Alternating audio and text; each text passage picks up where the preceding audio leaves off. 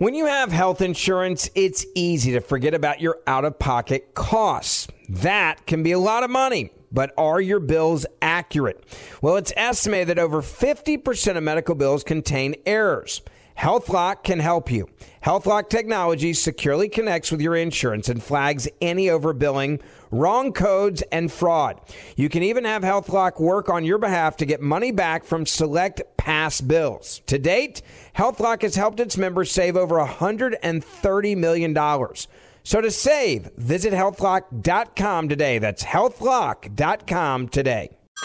Hey everyone, it's Ted from Consumer Cellular, the guy in the orange sweater, and this is your wake-up call. If you're paying too much for wireless service, you don't have to keep having that nightmare. Consumer Cellular has the same fast, reliable coverage as the leading carriers for less. And for a limited time, new customers receive their second month free when they sign up and use promo code MONTHFREE by May 31st. So why keep spending more than you have to? Seriously, wake up and call 1-888-FREEDOM or visit consumercellular.com. Taxes, fees, and other third-party charges will apply. See website for additional details. I know you're paying attention to global events as well as what's going on in our nation. War and increased conflict is bubbling up in more places. Countries are buying and hoarding massive amounts of gold. Why aren't you?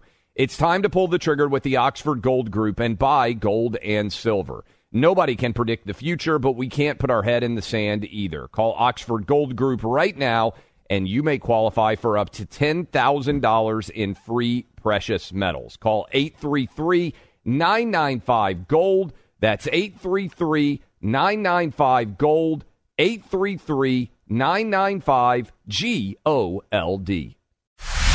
Bold, reverent, and occasionally random. The Sunday Hang with Clay and Buck podcast starts now.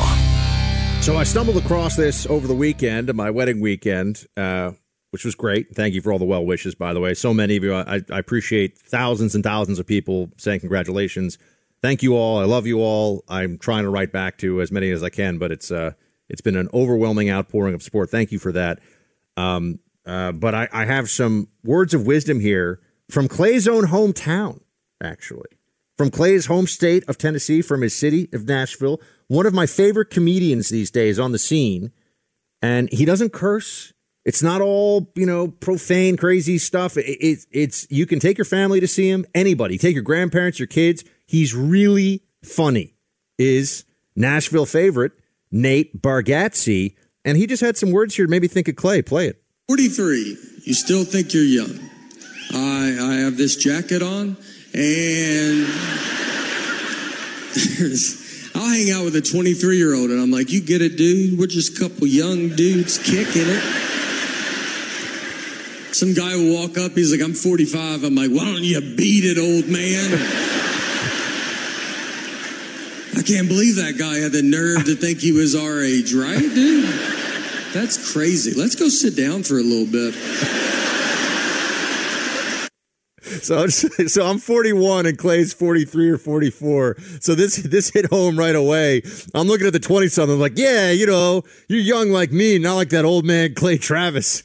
Nate Bargatze is really, really funny. He's a friend. We're the exact same age from Nashville and grew up in a time when, for those of you out there who have been to Nashville recently, Nashville's like Las Vegas now. It's always on. It's always crazy.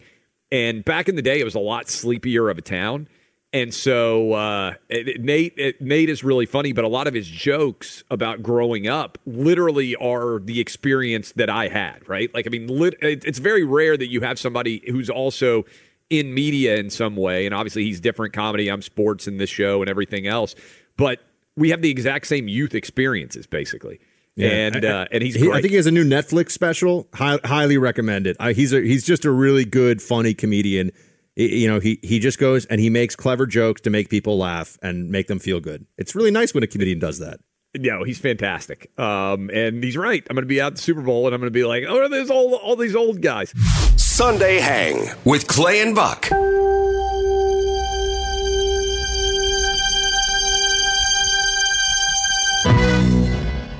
And at first I was looking forward to my The Last of Us, which is this show that is very popular. People love it. It's become one of those it shows right now.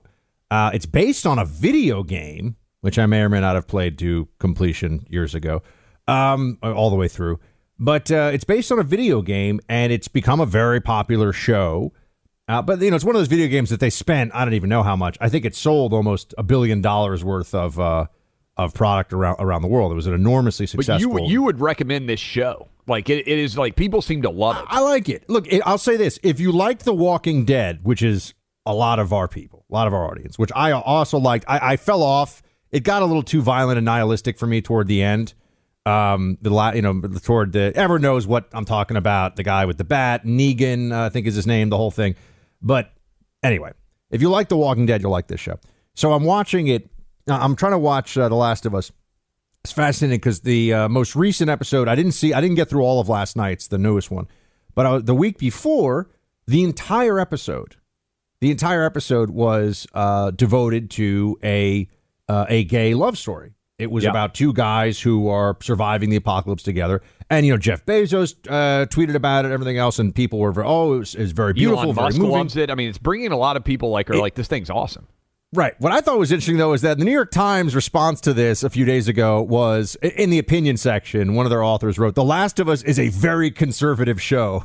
To which I'm like, so the show that just had an entire hour, and by the way, none of the rest of the show is like about some romantic love story. It's about fungus zombies eating people's faces. I mean, it's pretty silly stuff. The whole show is about Nick Offerman, who played famously and incredibly, to my mind, I think he was amazing as Ron Swanson in the show Parks and Recreation, which I can also recommend. But skip to season 2. Just skip season 1 altogether if you haven't seen it. Nick Offerman plays this guy. Anyway, they say it's very conservative because it's about guns and surviving the apocalypse and the pandemic authorities. And it's like, okay, they just did a whole episode about, two gay guys in love. And we're being told that this is the most conservative show imaginable. Whatever. Put that aside. You're just getting used to, you're getting used to all this content having to be woke in some way all the time. And I wouldn't even argue necessarily that this, because it does actually come from the video game. I'm not even saying that the gay love story is necessarily woke, but you just expect the wokeness to be judged in everything. You can't escape it, right? You can't make a show without the columnists weighing in and saying, oh, but is this woke enough or not so woke or whatever? Everything is seen through the political lens. And so I was looking for something else, and sure enough, I see an advertisement on Hulu, Clay, for the 1619 Project show, which is out there now. So I thought this would be an interesting opportunity for us. First of all, we have a short clip from the trailer for the 1619 Project TV show, and here's just a sampling of it. The truth is, Black Americans have always been foundational to the idea of American freedom. Democracy is a fight. It will always be a fight. You are calling for reparations. What is the total that would be owed? $14 trillion. That's a big number. Yeah. Big debt, though. It is a big debt. There's a guy calling for reparations there. Just, 13 trillion. 13 trillion with a T should cover. This isn't the trailer for the series. It's remarkable when you see. So I've read the 1619 Project essays. I have not seen the series, to be fair. But, Clay, a lot of people have come in with, including from the left, what would be considered left or liberal academics, historians, have said that there's a lot of problems with the way the 1619 Project is presented. I mean, the biggest one that I always think of is the notion that the American Revolution was fought as a defense of slavery. Historians have not the Civil War about the American Revolution against the British was to create a, quote, slaveocracy, which is in the founding essay of the 1619 Project as a central concept, and it is just historically ignorant. It is not true that is actually what was happening. Yeah, and that's what frustrates me the most about it. And this has gotten its tendrils into the larger historiography, which I had never even heard that word until I was a history major in college. And historiography is basically the study of how we study history, as opposed to just history itself and what stories are told and which stories we choose to focus on and all of those aspects of history. And the Babylon Bee actually had a great story that said, and I'm paraphrasing here, and Babylon Bee certainly is like a conservative version of The Onion, our friend Seth Dillon, who's a really smart, funny guy. But it essentially said, reparations are owed to every person who's ever lived because everyone's ancestors were slaves at some time. And this is the essence of why the 1619 Project is fundamentally flawed, because it focuses only, Buck, on the 80 years that slavery was legal in the United States as an independent nation, 1783 to 1863, as if it is the fundamental guiding tenet of America itself. And obviously 1619 refers to the first year that enslaved Africans arrived in the United States. But it is such a myopic version of United States history that is trying to destroy the idea of America as a fundamentally good country. That's the essence of it. I mean, when you read through the 1619 Project, and I'm trying to convince, do I want to spend the time, the hours to watch the show, to do a critique of it? That's reading, fine. I'll read anything to critique it. Watching, because I also feel like I'm supporting, I'm another, and it's true of reading as well, I get it. But, I can't really get my head around, I'm going to watch something that I'm just doing it to be able to critique it, because I know I'm not going to agree, because I've read the essay. It's not like I'm taking a shot in the dark here out of nowhere. I've read the essays, and I can say this. I mean, one thing that's entirely missing from the 1619 Project, and the reason this matters so much, is that everyone needs to remember this is being used as as essentially a program of historical indoctrination in schools now. So children are being taught the 1619 Project as history, and there are enormous problems and shortcomings with it as history, even apart from the obvious politicization. And, you go from slavery, horrible, really bad, totally true, to all of a sudden it fast forwards to the BLM movement. And you go, wait, well, and they're creating present. Yeah. No, they really, I mean, that's the goal.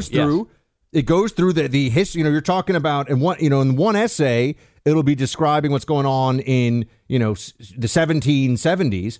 And then all of a sudden it's, there's photos of people doing, BLM stuff. And you're saying, wait a second, BLM protests. And so it's explicitly political, but they leave out things like slavery had existed, as we know, for thousands of years all over the world, that it was a constant in the human condition, that whether it's ancient Rome or the Jews in Egypt or white Christians being grabbed by Muslim corsairs or the Barbary pirates, and that occurred all over the coast of Europe for hundreds of years. Find me a society historically that had power, and I'll find you a society essentially that had slaves. That was the truism of human history. And the first time that there was a recognition of this as morally wrong, not a question of we don't have the power to do this or it's not in our interest right now, but this is morally wrong. And the birthplace of a real abolition movement was within the United States. This is entirely left out of the context of the 1619 Project. It's fascinating to see how the 1619 Project jumps around from the British are kind of the good guys in this because they abolished slavery before the United States does. But it's more complicated than that. First of all, they didn't abolish slavery in their possessions in the Caribbean until I think it was the 1830s. They also, they talk about the transatlantic slave trade, and this is all supposed to be visited upon America, Brazil, South America, Central America, the Caribbean. There was slave importation going on to every country to our south. That was a reality as well. The first slaves were brought here, as we know, they were taken from Portuguese slave traders in West Africa and then given to English pirates, who then sold them to colonists here in America. But there are substantial historical shortcomings. The British, not only did they not abolish slavery in their Caribbean colonies till the 1830s, Clay, they were going to support the Confederacy. Yeah. During the Civil War. Yeah. So the British are the good guys during the Revolution because they were the ones trying to end slavery. But then the British are going to fight with the Confederacy. They didn't, but they were supporting the Confederacy to preserve slavery. So it's just there's a total lack of honesty in the project that comes across in very important ways.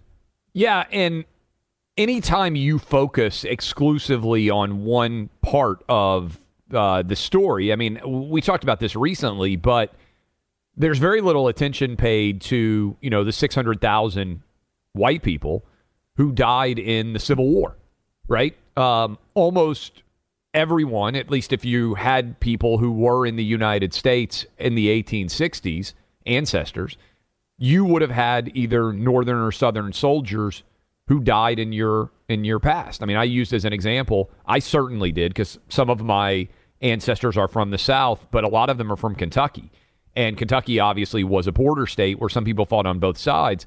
One of my ancestors died fighting hand-to-hand combat with Nathan Bedford Forrest as a Union cavalry soldier. Now, I also had Southern Confederate background. But how do you balance out that? Like, literally having someone who is one of your ancestors dying in a civil war on the side of the North kind of seems like a significant factor in how much responsibility you're going to be assessed, right? And the big issue here is none of us did anything wrong, right? Like, none of us have this also was in the past. Culpable. And yes. Holding people responsible today for what people did who have been long since dead, I think is obviously immoral, but that's part of the whole project here, is to make this the problem of everybody living today and to demand $13 trillion of reparations. I mean, I could sit here, we could do, maybe we should at some point, just a whole breaking down the areas where there's just an intentional editorial decision made to omit things that are not, and this is being taught to your kids, everybody, so this matters. They're using this in schools. You know, when they say that the revolution was fought to defend slavery, which is the explicit contention in the foundational essay by Nicole Hannah Jones of the 1619 Project, there is no mention of the fact that about 10% of those who fought against the British on the side of the colonists of the Revolution were black. Yeah. It's kind of Many significant. of them were joining up to fight alongside the rest of the colonists. No discussion. There is mention of Crispus Attucks, who was the first person, they say, who died in the Revolutionary. It was actually, I believe, at the Boston Massacre. Yeah. But there were freedmen who signed up to fight alongside the Americans. I mean, at the time, the colonists, a substantial number of them in the Revolution, which was something that you would think that there would have to be some dealing with this, and just also the fundamental premise that the Constitution and the founding was a lie when it was written, which is something that's repeated frequently in the 1619 Project. When Frederick Douglass said, no, it was genius, it was brilliance, we just had to fight to make it so. You know, the decision not to throw out the founding as something that was a lie, but to understand the founding as something that was remarkable in human history as setting in motion the greatest country that ever lived. So anyway, our democracy's ideals were false when they were written. That is the line from the 1619 Project, and I just think that's troublesome for people to get a very one-sided view of American history. There are a lot of troubling facts in the 1619 Project that people should know. There's a lot of history that is good and people do need to understand, but there are a lot of things, Clay, that are as you brought up. Civil War was 500,000, 600,000 people died in the Civil War to end the institution of slavery. That would seem to be something that might want to work more into the analysis here of exactly who was willing to do what to end this institution. Why are people still on the fence about owning gold and silver? I just don't understand. Have we already forgotten about regional bank closures, inflation, global instability, and the potential for serious world conflicts? You can look to precious metals for various reasons. 1, having tangible currency on hand as part of your bug-out plan. 2, diversifying your portfolio as a hedge against inflation. And 3, historically, gold increases in value over time. You keep yourself informed about global events. You see the increase in conflicts around the globe. Countries are buying and hoarding massive amounts of gold. Why aren't you? It's time to pull the trigger with the Oxford Gold Group and buy gold and silver. Nobody can predict the future, but we can't put our head in the sand either. The people with Oxford Gold Group are real pros. They make owning gold and silver simple and easy to understand. Call Oxford Gold Group right now, and you may qualify for up to $10,000 in free precious metals. Call 833-995-GOLD. That's 833-995-GOLD. One more time, 833-995-GOLD. Hey everyone, it's Ted from Consumer Cellular, the guy in the orange sweater, and this is your wake-up call. If you're paying too much for wireless service, you don't have to keep having that nightmare. Consumer Cellular has the same fast, reliable coverage as the leading carriers for up to half the cost. So why keep spending more than you have to? Seriously, wake up and call 1-888-FREEDOM or visit consumercellular.com. Savings based on cost of Consumer Cellular single line 1, 5, and 10 gig data plans with unlimited talk and text compared to lowest cost single line postpaid unlimited talk, text, and data plans offered by T-Mobile and Verizon January 2024. Like many of us, you might think identity theft will never happen to you. But consider this. There's a new identity theft victim every 3 seconds in the U.S. That's over 15 million people by the end of this year, equal to the populations of New York, Los Angeles, and Chicago combined. Even worse, identity theft victims often don't even know they're victims. That's why LifeLock Identity Theft Protection alerts you to identity threats, even the ones that don't show up on a credit report, like data breaches, fraudulent bank transactions, loan and credit card applications, and crimes committed in your name. If your identity is stolen, your own dedicated LifeLock U.S.-based restoration specialist will work to fix it. LifeLock protects you in ways that you simply can't on your own. Join now and save up to 25% your first year at LifeLock.com/news. That's LifeLock.com/news to save up to 25%. Identity theft protection starts here. Sundays with Clay and Buck.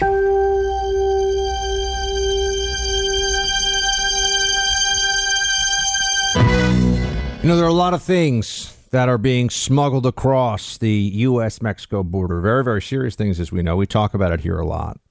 The border is wide open. But this was not one of the things that I expected we would have to think of as now being smuggled in from Mexico. Eggs. I don't mean eggs full of cocaine. I don't mean eggs like plastic eggs that are stuffed with little baggies of heroin.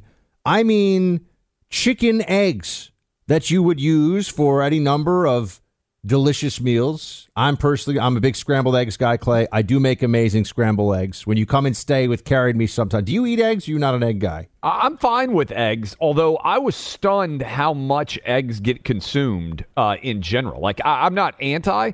In the New York Times, in the Wall Street Journal, they had an article about the average American eats 28 pounds of eggs a year. Eggs are a base protein for the American diet. And by the way, a very good, all that stuff you heard about, eggs are bad for you, limit the number. That's nonsense. Everyone's realized this now who actually pays attention to nutrition in the studies. Eggs are a superfood. They are phenomenal for you overall. Eating eggs, a great source of protein, a lot of other things in that are really good for you. Eggs and chicken, I think, are our foundation in our diets, in the Western diet, American diet. That's our foundational protein. And eggs have gotten really expensive. I mentioned this on the show because I eat eggs every day. So I'm one of those. I'm one of those Americans. I probably eat more than 28 pounds of eggs a year. But the problem, Clay, I have is I'll put like goat cheese and cheddar and throw some bacon bits in there. I go full fat kid with my eggs. If I just had the eggs, that's super, super healthy. But U.S. Customs and Border Protection says that egg seizures, because you're not supposed to just bring, all that stuff, or you bring any fruits or vegetables or meat or poultry products with you. They have egg seizures have risen 91% in El Paso, 333% in Tucson, 368% in San Diego. So this is, there are a lot of people trying to sneak eggs across the border. You have to wonder how long is it before people are flying drones with eggs and doing some of the cartel things that they do. Maybe a tunnel underground under the border with, eggs being sent from one side to the other. And I also, you told me this, I didn't realize this, in my neighborhood down here in South Florida, there actually are neighborhood chickens. Yeah. There are chickens just wandering the neighborhood, which I had not, that's not something when I'm back up in New York City, I don't experience that. Down here, you have neighborhood chicken. More and more people want to have chickens so they can have their own eggs. So this is wild. The Wall Street Journal actually had a front page about this, about how much the price of chickens have gone up. So a ton of people are, to your point, buying their own chickens, to raise them so they can get eggs, they've actually sold out all over the country of chickens. Like, you can't buy them. And this Wall Street Journal article says Tractor Supply Co. is the industry's biggest seller of chickens. It's more than doubled its live chicken business since 2018. They expect Buck to sell 11 million chicks this year. And a lot of people are buying their own little chickens and then raising them. And you can't even get chickens now. They're saying they're basically out of stock because there is such a shortage, because people have said, oh, eggs are so expensive now, I'm going to raise chickens and get my own natural eggs. You can't even buy them now because there's such a shortage because they've gotten so popular. You know, I've been to Tractor Supply many times because when we would go visit my grandparents in the Hudson Valley in New York, they lived in a farm area. It was they were bordered by farms. I mean, it was all farms, and then they had this plot of land that they built a house on as a place to go in the summers. And I just remember we would go into Tractor Supply with my mom and dad when I was a kid, and the little yellow chicks, they are really cute. So they're selling. They have like a little bin of these yellow chicks, and you're like, I could take one of these home. But my parents would, of course, always remind us they then grow into chickens that poop and peck and have needs. Create big problems. It's kind of like when you get your kid a little tiny, adorable, fit in your hand bunny rabbit for Easter. That little rabbit's going to live like 8 to 10 years, and it's going to grow into a big rabbit that's going to have big rabbit needs. But if you're doing this for the eggs, I can imagine that for a lot of people, financially, it feels like that makes, especially because, right, you have miracle of life. You have some chickens, some of the eggs can be fertilized. You have more chickens, and then you can produce all your own eggs, and maybe you can sort of sell eggs to some of your neighbors until the FBI probably comes after you for illicit egg sales. But, this is what happens. Well, you also have to be careful because then you have a chicken coop, and then there are all sorts of animals trying to raid the chicken coop, so you have to protect the chicken coop. It turns into a big investment. The Wall Street Journal story says it costs you about $600 to get to the point where you can have chickens raising eggs when you factor in the cost of a coop, when you factor in all the feed that you're going to have to, not to mention the time. But so you're making a $600 investment. When I was a kid, Buck, one of the most popular little places at Opryland, which was maybe the worst decision made in the history of the city of Nashville to allow this amusement park, country music-themed amusement park, to get shut down and replaced with a mall that nobody cares about. But they had a chicken area where you could go watch all the baby chicks being born. And, they had like a farmland area or whatever. And I just remember how intoxicating and hypnotizing in many ways it was as a little kid to get to sit there and watch all of the chickens being born coming out of the eggs. So I imagine there are a lot of parents out there that have done this chicken coop thing, not only for the purposes of, hey, we can have fresh organic eggs that we're creating on our own, but also to show the kids how much fun it can be to create kind of this little chicken coop. The Tunnel to Towers Foundation has been helping America's heroes and their families since 9/11. These are our first responders and service members who serve our communities and our country, or those who die in the line of duty or are severely injured. And our veterans who fought for our nation's freedoms only to return home, fall on tough times, and become homeless. Heroes like Buffalo firefighter Jason Arno and his family. Arno was killed while protecting his community, battling a warehouse fire. He left behind his wife and a young daughter. In their darkest hour, Tunnel to Towers provided Arno's wife and daughter with a mortgage-free home. The foundation lifted a financial burden, enabling them to stay in the home where they made memories with their hero. Join Tunnel to Towers on its mission to do good. Support the families of America's greatest heroes, the families of fallen first responders like Jason Arno, plus Gold Star families with young kids, severely injured service members, and homeless veterans. Donate $11 a month at T2T.org. That's T2T.org. Grand Canyon University, a private Christian university in beautiful Phoenix, Arizona, believes that we're endowed by our Creator with certain unalienable rights to life, liberty, and the pursuit of happiness. GCU believes in equal opportunity, and the American dream starts with purpose. Whether your pursuit involves a bachelor's, master's, or doctoral degree, GCU provides a path to help you fulfill your dreams, offering over 330 academic programs as of September 2023. Find your purpose at Grand Canyon University. Private, Christian, affordable. Visit gcu.edu. Pure Talk, the cell phone service my family relies on, is now providing international roaming to over 50 countries. As you plan your summer travel, make sure your wireless company covers you at home and abroad. Unlimited talk, text, plenty of 5G data for just $20 a month. That's less than half the price of Verizon, AT&T, or T-Mobile.